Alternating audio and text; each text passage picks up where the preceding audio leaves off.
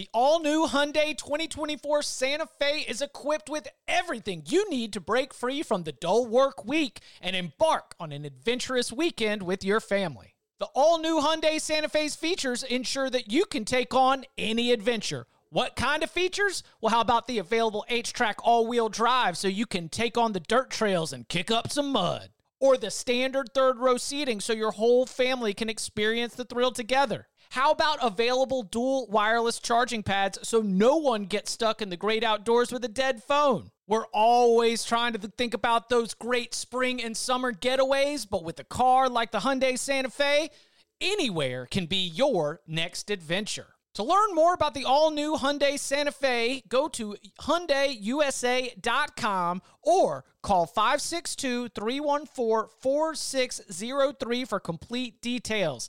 Learn more about the all-new Hyundai Santa Fe at HyundaiUSA.com or call 562-314-4603 for complete details. Welcome back to the Cover 3 podcast with your hosts, Chip Patterson, Tom Fornelli, Danny Cannell, and Bud Elliott. It's your call for the best college football coverage, from National Signing Day to the National Championship and everything in between. CBS Sports presents the Cover 3 podcast. And welcome back to the Cover 3 podcast here on CBS Sports. That's Tom Fornelli, that's Bud Elliott, that's Danny Cannell, I'm Chip Patterson. Thanks to all of you that are watching live right now on Twitter, live on YouTube, live on Facebook. We are just flexing our multi-platform excellence all through the offseason and on into the 2022 season. That's kind of what we're about. We're about growth. We're about reaching people in more places. And we are excited that you are joining us for today's show. One of the topics that we kick around a lot in small pieces is, player compensation. Hey, I think that with this development and this development, players will be paid one day. Well, let's dig into it. We're going to do that, and we're going to see how we got here, what's next, programs that could benefit, all of that coming up in just a little bit. But there is one story that we're so good. Guys, we're just really, really good at being able to predict exactly what's going to happen and talking about it before the news actually comes down. Because in one of last week's shows, we discussed the future of the college football playoff, sort of our guesses, our predictions, what we had heard, that, maybe there's just too many roadblocks right now for us to be able to see expansion moving forward. We thought there was going to be a March 2nd meeting where they would be able to vote on it. Nope. There is an announcement from the college football playoff on Friday that says that there will be no expansion until the end of the contract. We'll remain at 4 teams. It was an 8-3 vote, according to reports, with the only 3 no's to this 12-team model being the ACC, the Big Ten, and the Pac-12. Now, each of them have different reasons, based on my understanding, for why they voted no. But, they call themselves the Alliance. They call themselves a voting bloc. And guess what? If your goal was to not expand the playoff, well, I guess you got what you want. So that while it fell exactly in line with what we said on the Cover 3 podcast with the idea that there were too many roadblocks for college football playoff expansion, just real quickly before we dig into the rest of today's show, I wanted to throw this around. Like, was there any surprise? Was there any outrage? Fans have had a chance to really come to the reality that we're sticking at 4 teams, at least for the foreseeable future.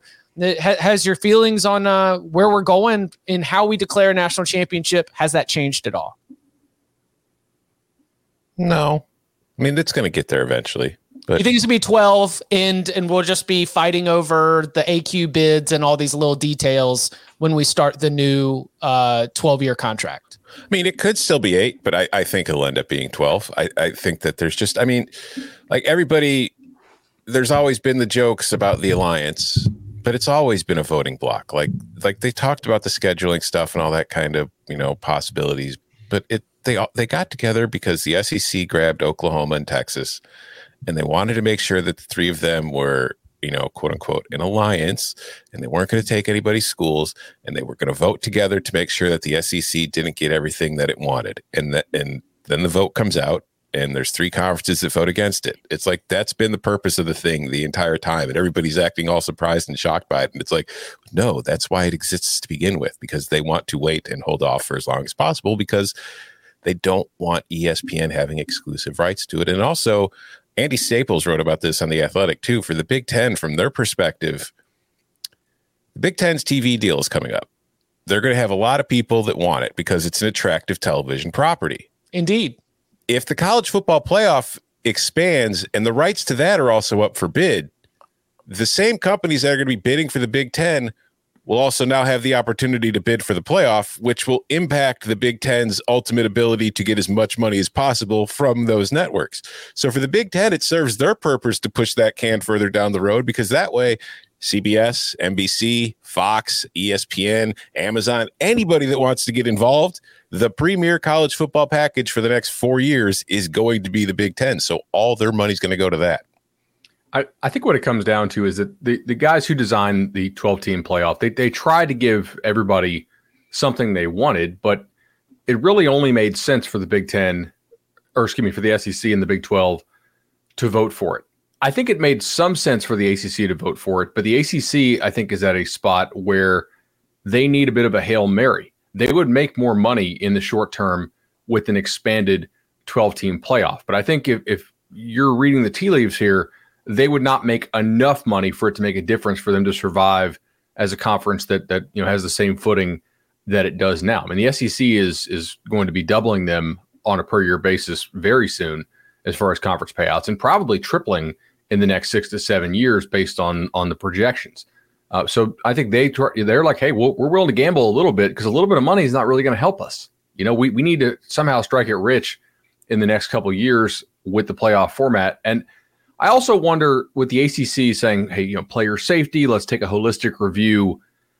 They have never given a damn about player safety in this sport. But they do care about NIL and transfer portal. There is the ACC university presidents, the athletic directors, they have conveyed to Jim Phillips, and they've developed this united stance that it's things are going crazy over here with the transfer portal, name, image, likeness, and then NCAA governance. I give a little bit to that, but I do think that athletic directors are uncomfortable with where we are at. And that's what we're going to be talking about, obviously, a little bit later on. I do wonder if the injury concern stuff, and then all of a sudden just them deciding to do all the player safety, let's reduce the time of game, is more to do with potential liability if the Power 5 conferences become the true governors of the sport. If they actually break away from the NCAA, do they not want to inherit something that has a bunch of liability in it without saying, hey, we've taken a bunch of steps here to try to remedy this process? That's kind of the lawyer in me. It's wait a second, you guys have never given a damn about player safety. Why do you care about holistic look and player safety right now? And that's kind of where I think maybe why they're trying to do that. There have been a lot of important changes in the sport, though. I mean, Supreme Court decision, NIL, like we're going to be talking about, realignment that I think kind of blindsided people a little bit. I understand why they voted no, but it is a bit of a gamble. Yeah, I was bummed. I was a little bit upset at Jim Phillips for because I do think that they're the most influential against this. And I'm actually impressed that the Alliance has stood by them with the 3 votes that voted against it. But when I sit back and kind of let the emotions cool down, because, we've all talked about this ad nauseum, I want expansion. So just give it to me. Give me all the expansion I can get. And then when it's there and we get it in June, you're excited. Man, think about the possibility of home field, playoff games, all those things. We're real excited. And then, as Bud was just talking about, things changed, and they changed a lot. And it really did start with Oklahoma, Texas to the SEC. And that was a red alert podcast like we've never seen. Holy cow, is this really happening, right? So we've seen major just moves that have taken place, and the NIL and the transfer portal. And I think it is wise. I can, when we talk on here, it's emotional, we get irrational, and we just spew out our takes. I think if you sat back and you looked at this, I don't love it, but I think, hey, let's not rush into this is not the worst stance to take. Because I think it's interesting, because Chip, you asked the question, Do you think we just run the contract and we get 12 teams, or in Bud said, or 8? I don't know what we're going to get in 2020. We might get 4. There could be a new 12-year deal of just another 14 playoff. We might get one conference decide to do their own champion, and like, there's so much that could happen that I think it might have been wise for Jim Phillips to say, let's slow down a little bit. Let's take a year. Let's see what happens. The Supreme Court, we'll talk about Brett Kavanaugh, how they threw a wrench into things, because they might have their hand forced by 2026, 27, that they might have to pay the players. And so does that impact the way you structure things? And is there a real split between Power 5 and Group of 5? There's just so much that's on the horizon that you really want to enter in another contract, which probably would have been another at least 10 years, something extremely long, that's probably going to end up getting broken up by the time it's there anyway. So as much as I hate it and I want to see expansion next year, I think it's probably the smart thing to sit back and look at this. I do think you could have tweaked it pretty easily, and done the 8-team, 5 conference champs and 3 wild cards, and everybody probably would have just been on board. You could have done that soon. But I don't think it's crazy that I think it was wise for Jim Phillips to say, let's slow down a little bit. So go ahead, Tom. I was going to say also, like, the part 2 about the patience and being able to wait is it's not like they're going to go broke playing under the current deal. So it's not like there's really a ton of pressure to get it done. And I feel like a lot of, like when they leaked that 12-team plan before in the offseason or whenever it was, I feel like that was kind of designed to try to speed things up. And maybe some people weren't totally on board with that. And we're just like, whoa. You're trying to put it out there to get everybody behind it without giving it to us first and trying to force our hand. And I think that came back to bite some people here too. What did you guys think of the Pac-12's 5-paragraph statement that was like, yeah, we're all about expansion. We love the expansion model. And then you find out they vote against it. Like, was that them basically saying, hey, we're just along for the ride with the alliance? We want Rose Bowl. What's that? Rose Bowl. About the Rose Bowl? Jim Delaney lobbying on behalf of the Rose Bowl. Used to be the Big Ten commish. That is money well spent by the Rose Bowl. Mm-hmm. Yeah, the Rose Bowl, the Pac-12s, no. These are just my notes from multiple reports. It comes down to the Rose Bowl, where they want the Rose Bowl to always have a Pac-12 team, and they always wanted to be at 5 p.m. Eastern time on January 1st. The other issue for the Pac-12 was revenue distribution. I think that they are in there fighting about, the SEC is like, well, if we're going to have 4 teams every single year, we want to be able to get a bigger piece of this pie. Pac-12 is not going to have as many teams, but they're going to try to fight for something close to even, or at least more even. For the Big Ten, they were really hung up on automatic qualifiers. They want all Power 5 conferences to be able to have one spot in the playoff. Remember, the initial proposal was 6 highest rated conference champs. The Big Ten is hanging up probably a little bit on the Rose Bowl too, but I've got them as AQ bids specifically guaranteed for the Power 5, and that is not something that is widely supported throughout the room. Why do we think the Big Ten is really hung up on automatic qualifiers for the Power 5s? Like have you guys thought about this? Yes. I don't really know why. It plays into the alliance. Okay. The Pac-12 and the ACC. Like it helps them out. Yeah. It gets them in. It also keeps it from being 7 SEC teams, which helps the Big Ten and everybody else in the playoff. There's plenty of reasons why the Big Ten wants AQs. So what do you make of Greg Sankey saying that we need to rethink our position? The man who authored the plan and went around and pitched it to everybody and tried to sell it came out being really disappointed with what he saw from his peers. We need to rethink our position here. And the man who wrecked the Big 12, by the way. Yeah. Mm-hmm. But also the Big 12 voted for it. I don't think he's disappointed. I think he's pissed. Mm-hmm. I would be too. If I'm like, think about how much money they probably spent. Think about how much time they probably spent over the last 2 years coming up with this, grand proposal to shape college football for the future. And they announce it.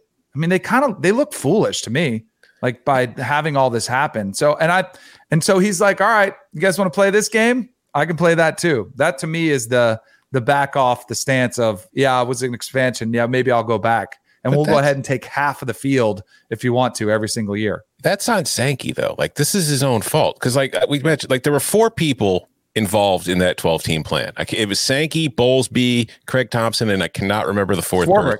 Swarbrick. So, like, there's 4 of us on this podcast. Let's say Chip and I spend a week together on a retreat, coming up with the future of the Cover 3 podcast, and we don't include either of you in it. We don't include Coco. We don't include Jordan. We don't include anybody that is involved with the creation of this podcast. We come up with a plan, and then we just show up one day and say, this is what we're doing. And then you guys just have to go along with it. You don't get any say. I mean, come on, there's going to be pushbacks. And maybe you do like it. Maybe you want to be a part of it, but you had no part in the process of creating it. So you're going to push back against it. What is the equivalent of you and Chip rating the Big 12 in this scenario? Oh, and we added, we got Pat McAfee to join the show. He's okay, yeah.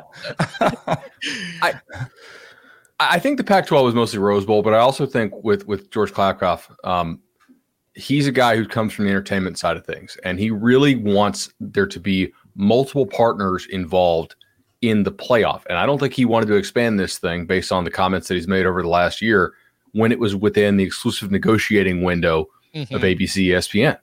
Right? I think he wants to have this be a shared property because he knows you can make more money, whether that is CBS, like I hope, or NBC or Amazon or Twitter or YouTube. Cover 3 podcast. Again, the Cover 3 podcast will gladly broadcast. We will air all the games on our YouTube channel. Yes. I think that also played into it. I'm interested to see if going forward the alliance is going to be actually a scheduling alliance. I think it was more of a, like, if we the whole, like, hey, maybe the real wins were the friendships we made along the way, right? It might have just been a voting block in the end. I anticipate that in the end, that will be the most productive thing that it has to show, is the way that it came together to stop an early expansion of the college football playoff before the completion of the contract. One other piece of this, they needed unanimous support to go early. I could be wrong, but I don't think they need unanimous when it comes time to making decisions later, because it would be undoing the deal. That's why they needed everything to be unanimous. 8-3 could be enough to get Sankey and Swarbrick's 12-team model passed. And so I think that the posturing between these conference commissioners now takes a little bit of a backseat, and I'm cool. And we're set. We got 4 teams all the way out, and we will circle back in a couple years to continue this fight. My official prediction, when they finally do get to 12 after this is over, 5 conference champions, 1 group of 5, 6 at-larges. So you think 11. They will go to the P5 conference champs? That's 12. Mm-hmm.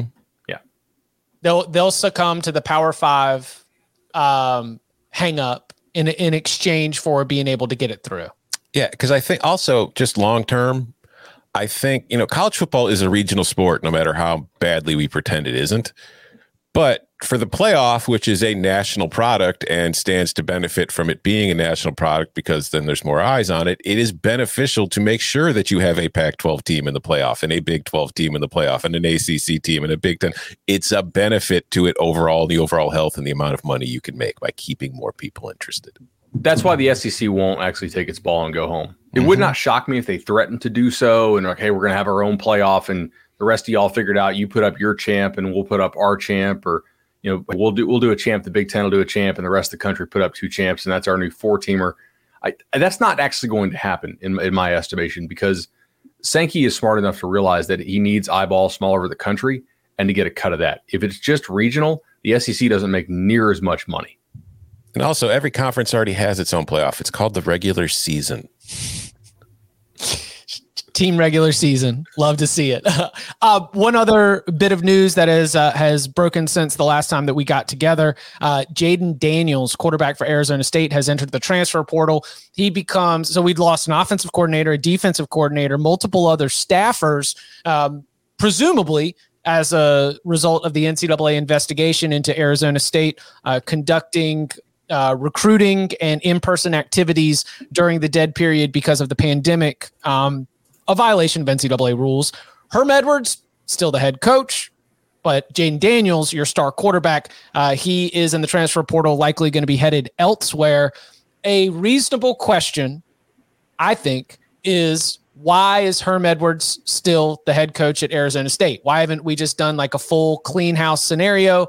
Multiple players are leaving. And so I pose it to you all. Like, do you think that what is happening at Arizona State, what can we expect from the Sun Devils on the field based on everything that we've seen? And then number two, like what's the end game? How does this play out for the Sun Devils football as they try to move forward in the cloud of this NCAA investigation? So a couple things here. One, I talked to some Arizona State guys over the summer on that staff before they had all the staff shakeups, and they didn't like Daniels at all, like as a player. They're like, yeah, man, he makes my guys look bad. They like, this is, off the record, or well, not off the record, just stuff I'm not going to print and drop names on it. But now that everybody's gone off that staff, it's pretty fair game. They were not. Hell yeah, but source is not fired. Let's let it go. They were not a believer in him. Yeah. At all. Now, some guys on the staff were, but a lot of them that I talked to over the summer when I ran into them were not.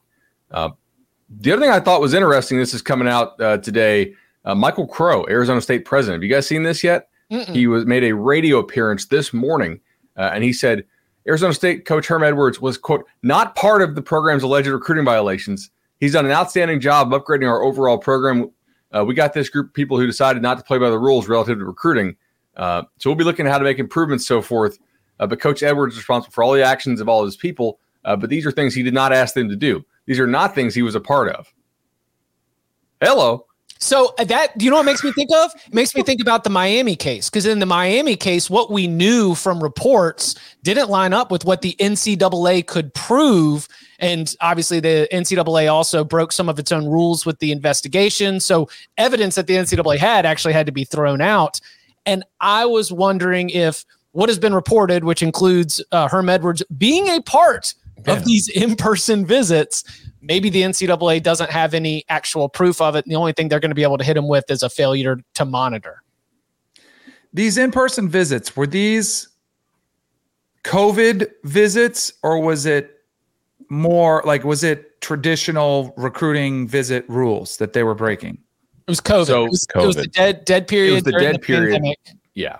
Brought on by COVID. Because I do think there's a play here, Danny, by the way, by Arizona State to essentially, as people become like less, into COVID protocols as time goes by, I wonder if Arizona State's going to be like, look back, it really wasn't that big of a deal, right? When this thing finally gets in front of the NCAA. That seems to be what they're trying to play. Right. Basically, like the COVID fatigue defense. But that's also like kind of what I was getting at. And it also goes to like knowing Herm, he's a man of character. And you can take that for whatever you want. Like, I don't think he would try to cheat, like really in a nefarious way, like backroom deals, like traditional bagmen. Like, I don't think he would be in that. Now, some of the guys that I also know that I worked with at ESPN that are no longer there, they absolutely would have been more towing the line. And I could see Herm just as the figurehead, not being fully dialed in on everything. I don't know. I give him a little bit more benefit of the doubt of he didn't know. And maybe that's a personal bias towards him, because I really do think he's a man of principle who's old school. No, cut that out. But I feel like it was his staff that does deserve more of the blame. And I think it's interesting because in the thick of the COVID, and I asked some other coaches about this, like, what'd you think about what was going on at Arizona State? Like recruiting violations when people are paying under the table, I think everybody knows that goes on and everybody kind of, just accepts it for what it is. But with COVID, I think it was a little different because everyone was like getting pressure from university presidents. You guys better knock it off. You better fall in line. These rules are there because we're saving lives and there's lives at risk. So I feel like the majority of college football was trying to do the things the right way, or at least obeying their higher ups. And the fact that Arizona State was going around them really got the vitriol of a lot of college football coaches saying, well, wait a second, that was the one area we thought was off limits and you guys were pushing the limits. I don't know. It's a hunch, I don't know, Bud, that's what you experienced at the coaching convention too, why people were so upset. Because people were like, yeah, man, Arizona State, they were off their rocker. They deserve to be, there wasn't many people defending Arizona State for what was happening. They were flying kids in during the dead period and bringing them on, like not only just, hey, like, to the city, they were bringing them on campus in the building. Like that's documented. And, I know there were a lot of other programs that tried to find creative stuff, but everybody I talked to is basically like, look, we were not doing that. Right. Like, did we give you like a video guided tour so you can walk around the campus and the NCAA slapped their hand on that? Sure. Like that happened.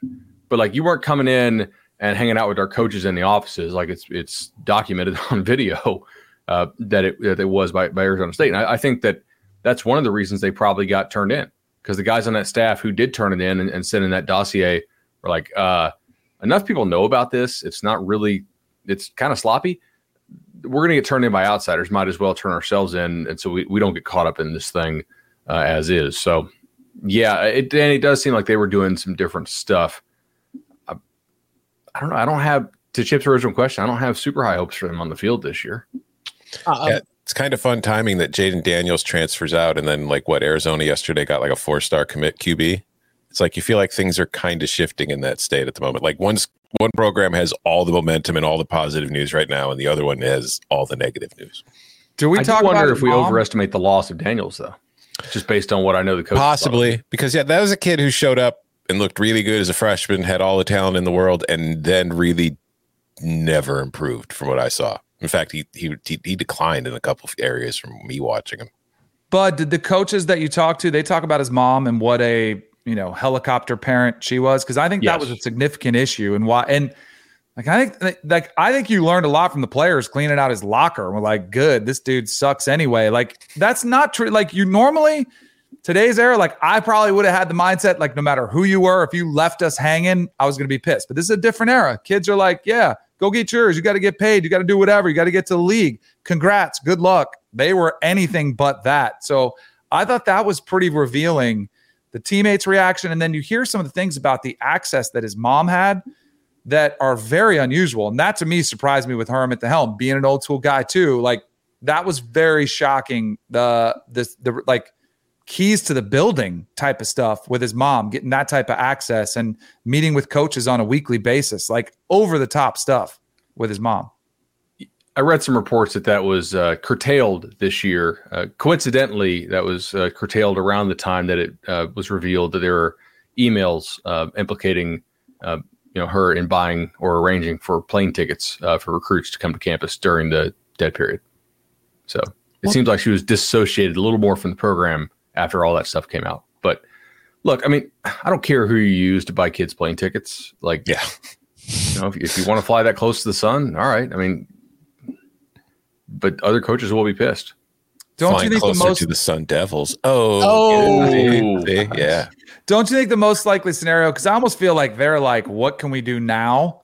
So they're just going to roll with it. It's probably not going to be a great year. And then I think Herm and the athletic director probably get cleaned out, and then they just kind of start fresh.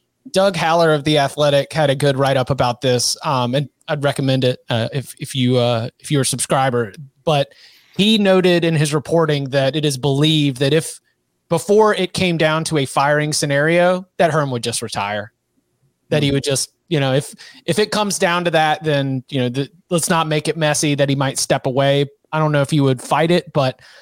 And I don't know. I expect that Herm Edwards will be the head coach for the rest for all the 2022 season. And NCAA investigations move so slowly that who knows? We could have the same conversation even coming back next year. Kind of depends on the players that are still there in that Sun Devils locker room, what they're able to do when they do take the field in the fall in the Pac-12 South. Maybe instead of waiting for the NCAA, they could just have Greg Sankey, Bob Bowlesby, Craig Thompson, and Jack Swarbrick decide what to do.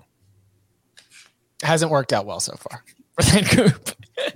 Coming up on the other side, we did mention, classic the classic recruiting, paying recruits. Well, name, image, and likeness is on not even a full year old. And the NCAA wants to take another look at its name, image, and likeness policies. So what does the future look like for name, image, and likeness? What does the future look like for player compensation? We're going to get into all that and more next. Celebrate and save at Ashley's Anniversary Sale. With Hot Buys, your choice of colors starting at just $3.99. Ashley Sleep mattresses starting at $2.50. Plus, receive a free adjustable base with select mattress purchases. And shop top mattress brands like Stearns & Foster, Tempur-Pedic, Purple, and Beautyrest Black with 60-month special financing. Only at Ashley. Subject to credit approval. No minimum purchase required. Minimum monthly payment, down payment, tax, and delivery may be required. See store for details. Passion, drive, and patience. What brings home the winning trophy is also what keeps your ride or die alive. eBay Motors has everything you need to maintain your vehicle and level it up to peak performance, from superchargers, roof racks, exhaust kits, LED headlights, and more. Whether you're into speed, power, or style, eBay Motors has got you covered. With over 122 million parts for your number one ride or die, you'll always find exactly what you're looking for. And with eBay Guaranteed Fit, your part is guaranteed to fit your ride every time or your money back. Because with eBay Motors, you're burning rubber, not cash. With all the parts you need at the prices you want, it's easy to turn your car into the MVP and bring home that win. Keep your ride or die alive at ebaymotors.com. Eligible items only. Exclusions apply. Shout out to Halo coming out on Paramount Plus next month. You guys play a lot of Halo? Halo 1, I was not great at, but I enjoyed the communal experience. And then by the time it got to Halo 2, the game had passed me. What about y'all? Same. I mean, it's just not fun to like, oh, you respawn. Oh, you're dead. Oh, you respawn. Oh, you're dead. I was not allowed to play video games as a kid, so I think it kind of just carried over into adult life. Your Never daughters? been a gamer. Any gaming with your daughters? During COVID, I snatched up an Xbox before they all went off the market, like they were all gone, so they would have something to do. And they did a couple games. And then my daughter, when she broke her ankle, we got it fired back up so she could play Madden. So a little bit. Yeah. Break out get the old NCAA football in there, and we can start like showing her how to recruit. Yeah, exactly. Build up at the line of scrimmages first. Always works. All right. So this was name, image, and likeness. We had this on our scheduling board for a while because this is not even a year, but we have certainly seen the impact of name, image, and likeness. It played a huge role in the conversation around the most recent recruiting cycle, and it's provided a lot of fun. When we look at name, image, and likeness deals that make us smile, make us laugh, then it's also created a little bit of angst throughout the coaching, university president, and athletic director community.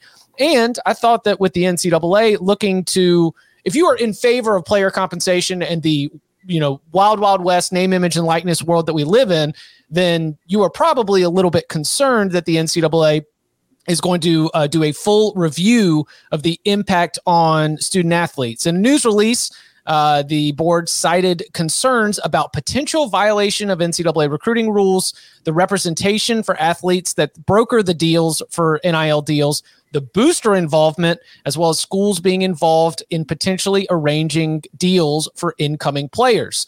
Of course, we have the very good story from David Ubben about the NIL collective at Tennessee. We have all kinds of, what was it? Nick Saban came up at SEC Media Days. He said that Bryce Young's got it up to $1 million. He just sort of guessed off the top of his head. But I wanted to start with, do you think that we, after 1 year of having this, name, image, and likeness, you're celebrating players being able to profit off their name, image, and likeness in ways that would have been violations? Do you think that opportunity for players is on the chopping block right now? Is it possible that the NCAA rolls this thing back with enough pressure from outside influence? No.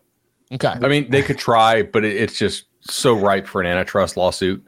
Didn't they kind of try? Because they looked into the two deals, the BYU walk-ons deal, which you talk about the worst one possibly from a PR perspective. BYU. You could try to go after. And then they went after the Miami Hurricanes, the guy with the gym who said, hey, every player on the team, gets that deal. There's no way. They just can't. They've lost so much over the past year, 5 years. They just don't hold any weight. And I think these programs are like, now the programs are almost like daring them. Like, what are you going to do? And I don't think they're going to do anything. The court of public opinion has already spoken, and I know it shouldn't matter, but also the courts have spoken as well.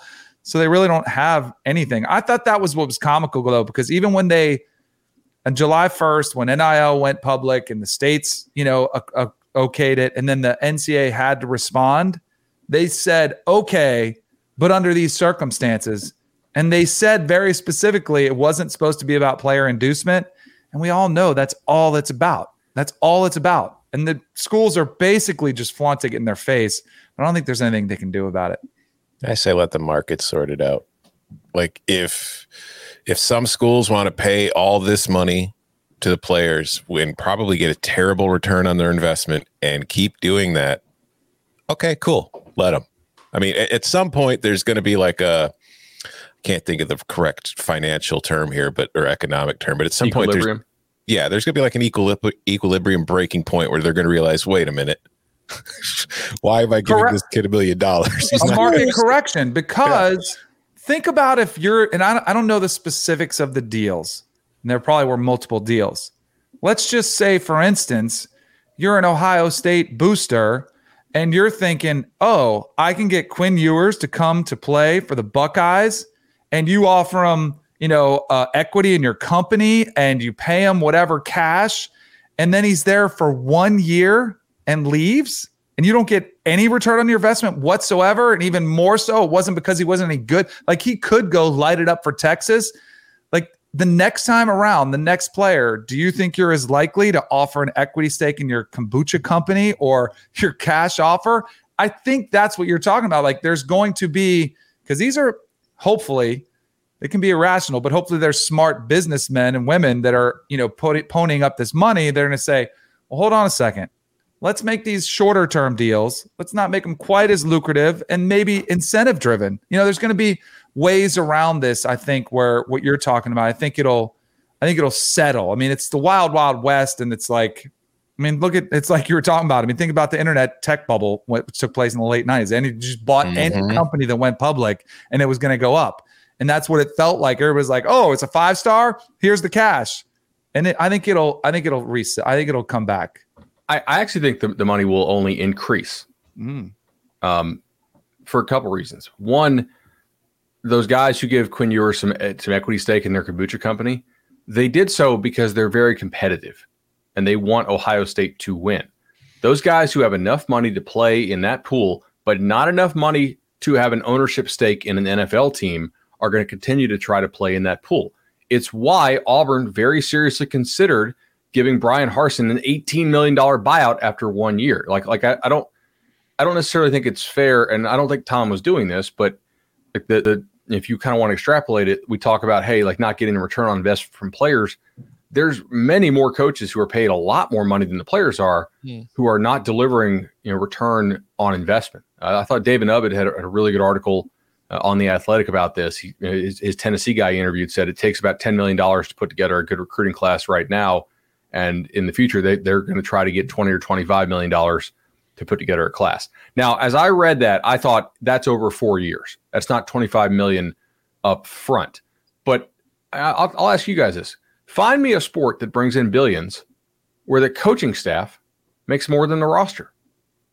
Anywhere close, right? Like Belichick makes 15, and most of these NFL coaches make under 10.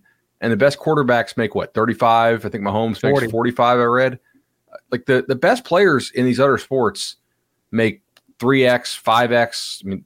Baseball, they make like 10x of what the coaches make. And I'm not trying to imply that we should have players making 10x of what coaches make in college, because I do think that they're a little bit less proven. But it's not at all crazy if you're a 5-star quarterback to say, hey, I want $2 million a year per year. Right? Like there's only so many of them. And if you hit, he's easily worth that to the guys paying in terms of their return of winning games. And if he doesn't, that's kind of priced in. What about the avenues? What about the avenues for compensation? Because you just used the NFL, and that is the NFL franchise paying both the coach and the player. Our world now is that the player compensation is coming from outside the university, while the university is paying the coach salary. Is like that disconnect makes it even tougher to set any kind of market in my eyes. Like that's why you get the like 25 million for the recruiting class kind of talk, because we are talking about an entirely different unbudgeted pool of money from people, like you're saying, Bud, who are competitive and clearly have this kind of cash to be able to throw around. Like, does the university, does college football need those two systems to be aligned? Because you said it brings in billions, and it does bring in billions, but it doesn't bring in billions for the boosters. This is a bad deal for boosters to get in on NIL stuff. Like, the boosters are only profiting in feelings and emotions and happiness. Ego, yeah. That's the ego. That's the only thing the boosters get back from this investment, while the universities are the ones that are actually getting the billions from the media rights deals and the performance of the college football players. That's true. In some ways, they're organizing these as charities, though, which could run afoul of some IRS type stuff, but maybe not, depending on who you do it with. Chip, I think you bring up a really good point, though. At a certain point, if the money gets to this size, if you can figure out the Title IX component, do you want to bring in NIL in-house, kind of like Ohio State did, right? Wouldn't you rather have, if you weren't going to get hit with Title IX stuff and some liability stuff, wouldn't you rather have more control, or at least be more informed of it? Certain states can't do this right now with the current state laws. Like where Danny and I live, you definitely can't bring NIL in-house and have the school manage it. But I think that's what Ohio State did, might be a first step as some of these laws change. I don't know that they really want separate booster groups running this. They still want the boosters' money, to be sure, but I think the schools will probably want more control. And I think that is probably one of the next steps that we're going to take to likely having these guys be classified as employees, by the way, down the road. Like, there's a couple things happening right now that I think we're fairly close to that going down. Yeah, and that's the one thing, too, that I feel like it's rarely brought up, even though we cover college football.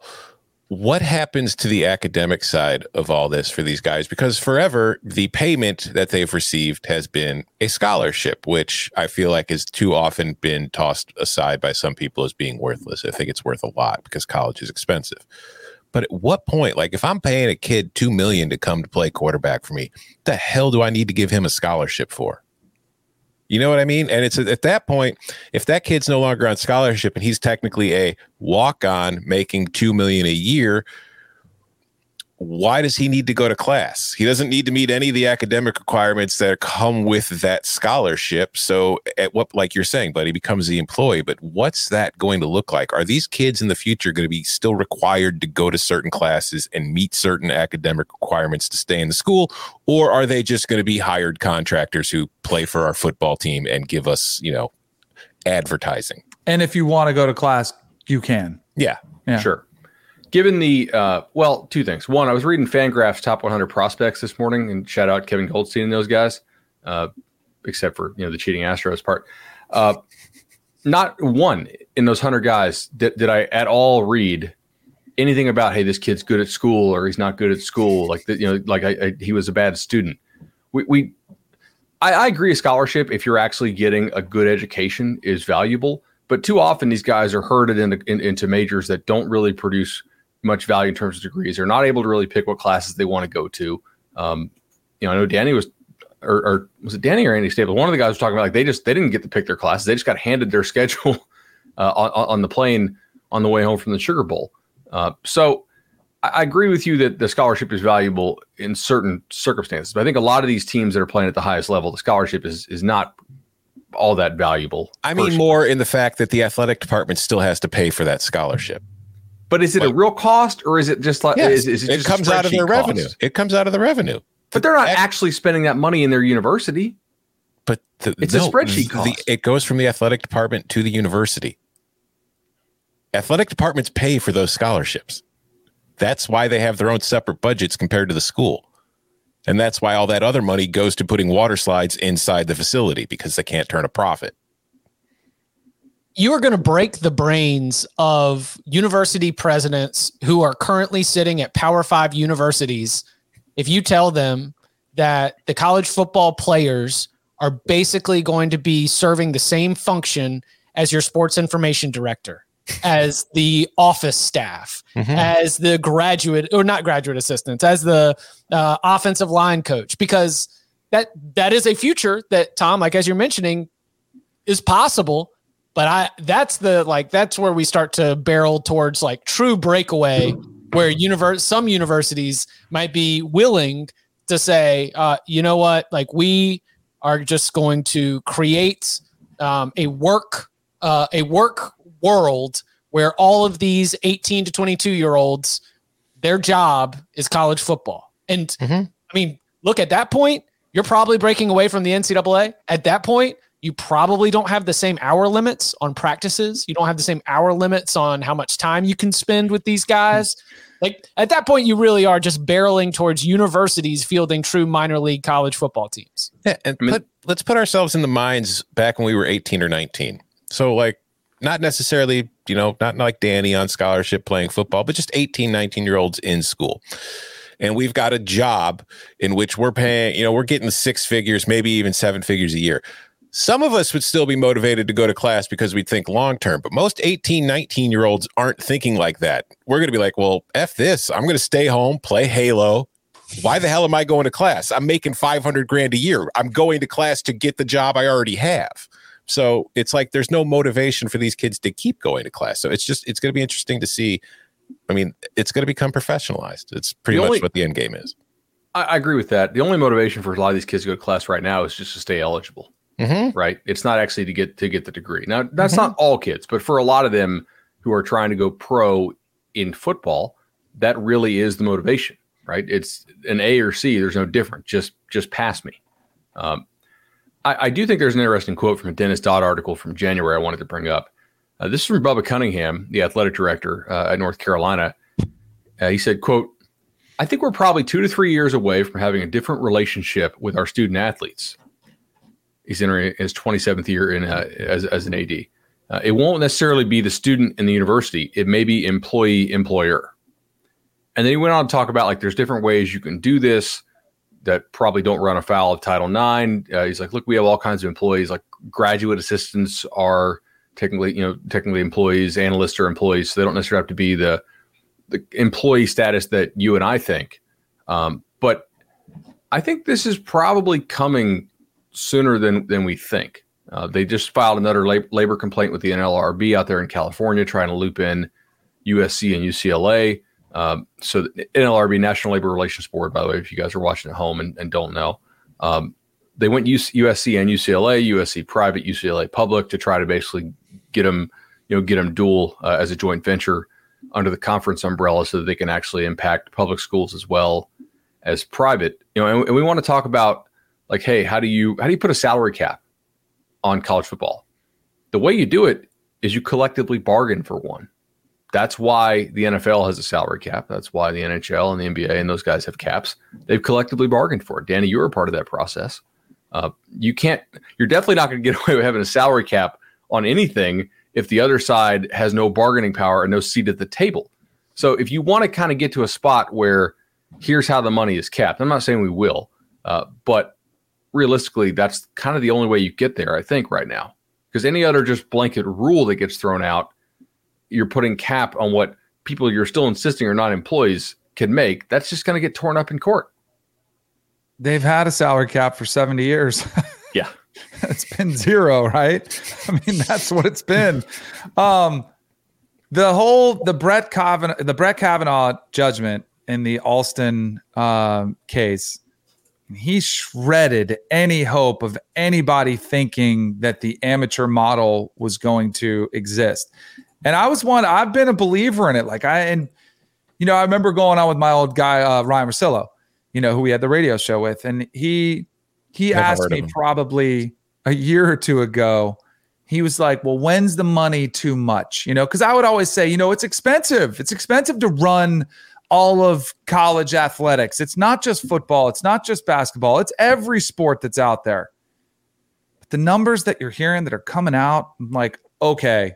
Like, I've kind of thrown in the towel and been like, there is enough money and then some to go around where you could make this happen. So I'm very curious though, Bud, do you have any, because I feel like you know something that you don't want to say. Like, if you say, like, what do you think this would look like? Where does it come from? Like, what makes it different from a school playing a coach's salary versus playing all the players' salary because he doesn't have to go to class? Is that like, wouldn't it be just easy to say, yeah, you can go to class if you want to, but then how many kids are going to go is right?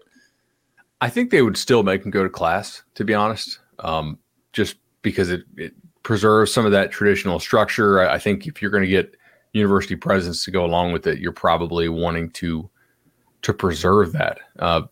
One of the things they have to figure out is the Title IX issue, right?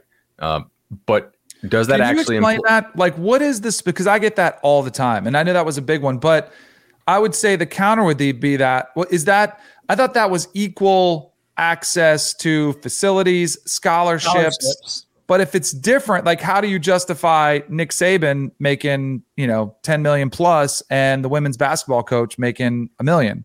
Like, how is that? Like, in his pool, I'm guessing the pool for his coaching staff is different than the women's softball team, which is really good at Alabama, but I don't think they're anywhere close. So why would it be so much different? So it's because of the educational aspect, right? Like, you're not giving Nick Saban the educational opportunity or the women's softball coach an educational opportunity. The students, they kind of tied in to that, right? The educational opportunity, which is why I'm interested. If you make them employees, is that an in run around Title IX, right? Like, if you make your Rev Sports employees, and that complaint to the NLRB is not just football. It's also men's basketball and women's basketball, the sports that it claims make money. I'd be interested to see how much money, some of those sports make other than football across the country, but certainly a lot of them on the men's basketball tournament make a pretty good amount. So there's some issues you have to figure out there. But I do think that this is probably coming this way. Otherwise, it's very, very Wild Westy. If you have players becoming employees, or that relationship eventually becoming a employer-employee relationship, does NIL still even need to exist, or is that just another shock to the NIL market? I mean, NIL will always exist. But if you start paying guys through the school, you don't need to give them fake. Fake's not the right word. They're using NIL live on YouTube. It's more endorsement based, right? Yeah. Like actual value of endorsement, as opposed to currently NIL is your actual value of endorsement plus your enjoyment value to whatever millionaire booster wants to see his team win, right? Or whatever guy wants to get $50 a month charged to his credit card through one of these collectives. So I think we will always have NIL, but it's just endorsements like it is in any other sport that pays its players, right? Like, Danny, you didn't get, like, your endorsement value was basically commensurate with your actual marketing value. Right. I also think you'll see far less money spent in facilities because you don't need to fake like you're losing money like you are right now to maintain your nonprofit status. Like, right now they do this great spend down, like, oh, we got to upgrade these facilities. And everybody's like, oh, we need to upgrade ours because they upgraded theirs. And you have this big facilities war. In the NFL, nobody's like, hey, man, I don't want to sign with Cincinnati because they don't have an indoor facility, right? Nobody gives a damn about that. It's like, how many commas are you going to put in my check? Who am I going to be playing with? And do I like living in the city? Steelers basically. And Pitt share the same building. Mm-hmm. Does Pittsburgh still sign free agents? Yes. Right. Because they're like, oh, we need this building for recruiting. No, you don't. I mean, in the current structure, sure. And nobody wants to live in like a totally rundown place. But realistically, that is not the most important thing. It's only the most important thing because you have a cap of 0 right now on what you can pay your quote unquote non-employees. And so you have to always do this great spend down to show that you're losing money overall so you can maintain your nonprofit status. I don't know. Like, one way I always felt, and I don't know how it applies now, but I always wondered if this would be an easy workaround that the schools never did, both for NIL and just academics and everything. When you go to college, you choose a major. The major you choose is in line with what you intend your employment to be, career to be after you leave school, whether it ends up being that or not. But like, if you want to be a lawyer, you go to law school. If you want to be a doctor, you go to medical school. You major in the subjects that you need to major in to get into those. Why schools just never made football a major or basketball a major? that would have been a complete and easy workaround to me. Like, I'm going to school and I'm majoring in football, and my classes are football. I go to practice. I go to the weight room. I do all this. I want to professionally play football, and I feel this school is the best one to prepare me for that and the classes they have. I mean, I think the reason why they never did that was because the presidents of the schools would feel like it would tarnish the university's reputation. It's a little too on the nose. Yeah. But like, if they would have just made those changes like 20 years ago, I think they're avoiding a lot of the problems they're facing right now. Oh, a lot of the problems. If the NCAA had been so stubborn and just dug in the sand and made a few concessions, we could have avoided all this, and they could have kept their hand in the cookie jar and done everything they wanted to if they just would have given a little bit. Because not everybody that goes to law school becomes a lawyer, just like not everybody that goes to football school becomes a football player. And if you're a football major, doesn't guarantee you're going to get a football job. No. Like when you're done with college. Right. You might end up blogging. Yeah, you could. Hey, come on down. You can join the rest of us that barely got out of university and wound up blogging. All right, couple fun ones right here. So we've discussed and referenced the NIL collective. How much do you think is an appropriate cost for a recruiting class now? How good do you want to be? That's What are the kids 40 times? like, what are you pulling together? You're in charge of the Cover 3 collective for our university. How much money do you think is like, where do you draw the line between that's too much, and not on a per person, but if we believe that there's a mythical $25 million number, and if we know that there's a $10 million number, where do you think is an appropriate use of funds based on the current market as we know it? By the way, back to the signing conversation real quick. I think the real reason Jimbo was so angry about the $25 million rumor is that if you allow that to be out there, the kids look around like, wait, I know what I got. Mm-hmm. How does that add up to 25? And they get mad about a fake number. You know what I'm saying? Like, wait, if you guys spend 25, how am I only getting, $750 a year? That doesn't make any sense. I'm like the number 5 player in this class. So I think that was really important for him to quash that, even though they're not directly involved. Like, clearly, if I'm a player and I'm in that class and I hear you spent $25 million, I'm calling like, hey, 500. Yeah, exactly. Well, what do we think the going rate is? Like 5-star defensive lineman, I think, is getting $1 million a year. What about a 5-star quarterback? Probably 2. Yeah. Which, people are, and I'm sure a lot of listeners are like, holy cow, I can't believe that type of money. If you look at the Major League Baseball draft, when you're drafted out of high school, you're a top 10 pick. You're getting that kind of money. Yeah. I would follow Danny's idea. Those guys. Not many. I could, and Bud can because he reads top 100 articles on Fangraphs, but not many other people could. But I like Danny's idea as far as how much I would be spending on my recruiting class. How much do I pay my coaching staff? Cutting that in half. Yep. And then I'm adding about $15 million to that. And that's how much I'm paying my recruiting class. And my coaches will take that pay cut because now that I'm just buying the players, they don't have to recruit as much. Like, their jobs are going to become a little bit easier because you could just say, hey, we play football here and we offer you $750K a year to come play if you want. Right. That's where the correction, that might be where the correction comes. When you think about it, like maybe people schools get tired of paying their coaches. They figure out a way to get the money to the collectives, and then you can actually get the money to the players that matter the most. And some coach is going to be like, sure, I'll take the pay cut, but put me at do a Harbaugh deal. If I win the Big Ten, if I win a conference championship, if I make the playoffs, give me a couple $1 million bonus, and you're going to be playing, because you can rig the system. There is a talent advantage that you're going to have almost every time, Also, do you think there's any chance, and I'm getting off topic here, so I apologize, but it's along the same lines. It's the off season. Let's do it. If we're paying the kids, they're getting these salaries. Is there any chance the NFL reconsiders its 3-year eligibility rule before you're, eligible for the draft, based on the fact that it's like, well, maybe we can get some of these kids early. So, okay, this college is offering me $1 million, but the NFL might give me this. Is there any chance you think the NFL kind of reconsiders its stance on that? They would still have to pay more money for guys who, for the most part, are more developmental than immediately marketable. You know what I'm saying? Mm-hmm. Like, if the colleges didn't care about winning, then they would essentially just be minor league baseball teams. And minor league baseball teams don't care about winning, right? Like no minor league manager gets hired or fired based on their record. The front office that owns that team or is affiliated with that team does not give a damn if they win a single game.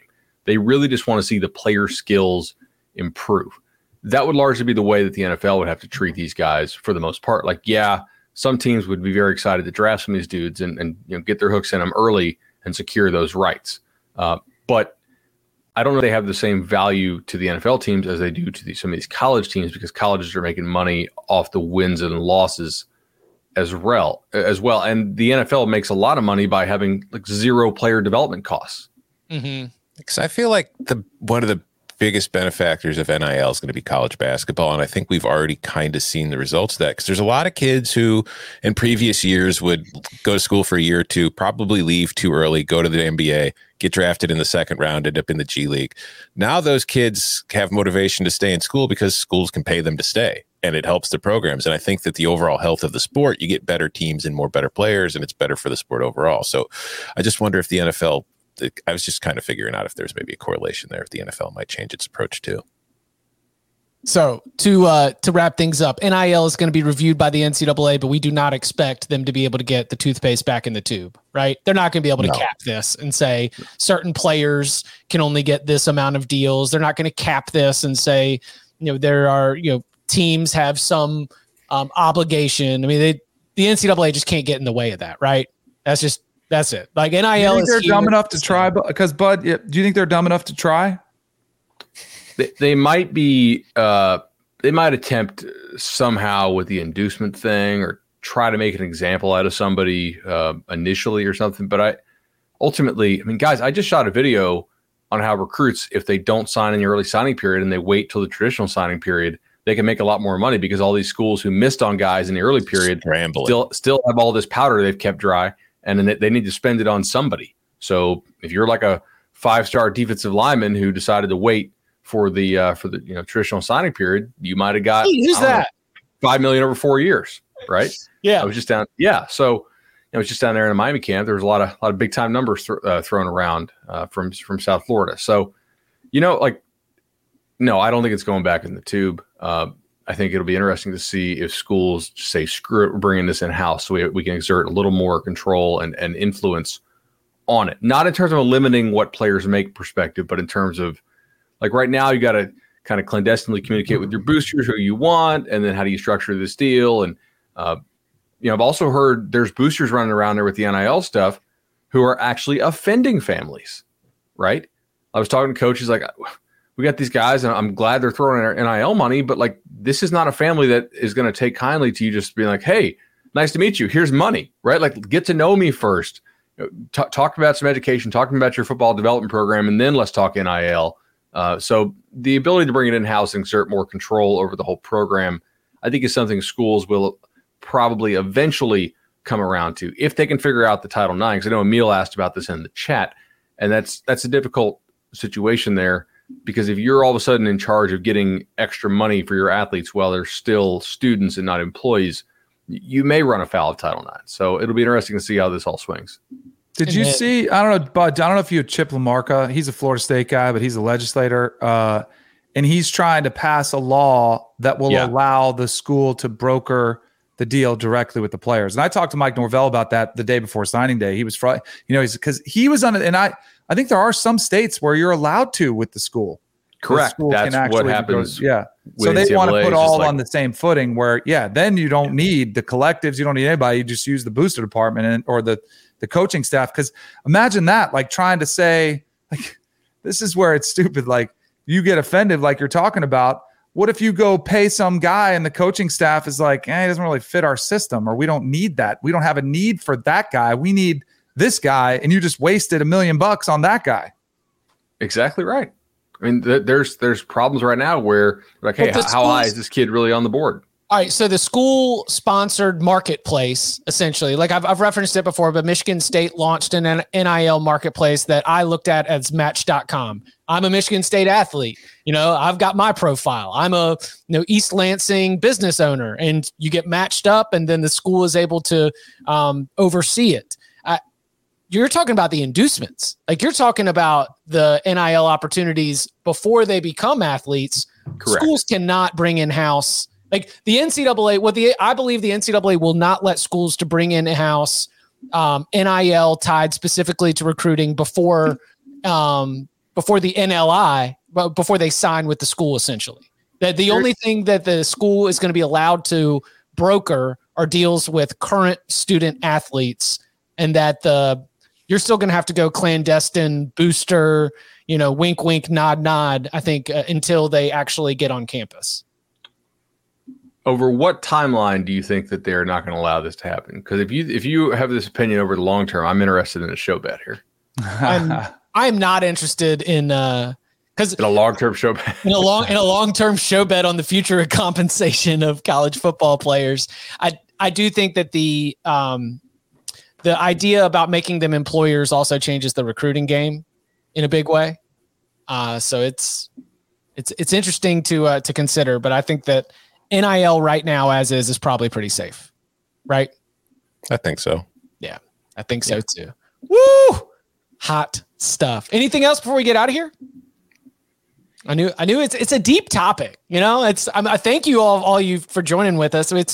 I love being able to talk about this stuff with these people because the perspectives, the opinions that are all very smart, and I keep thinking about this stuff even after we sign off the call. So glad we got to spend some time enjoying it. Hey, if you want to lob in a nice little discussion topic, you've got great opportunities by adding a question to the big old bag of mail. You could do that by leaving a 5-star review. And in that review, go ahead and put your mailbag question. We will throw it in a future mailbag episode. We'll be back tomorrow live, 11 a.m. Eastern time, wherever you find us, youtube.com/cover3. Of course, always a fantastic option with a new collection of questions from the big old bag of mail.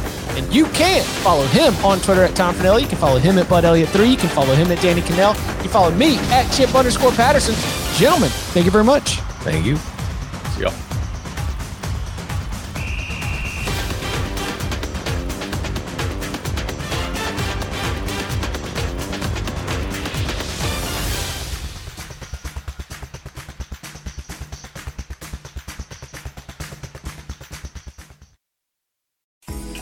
Have you heard of Nordic Knots?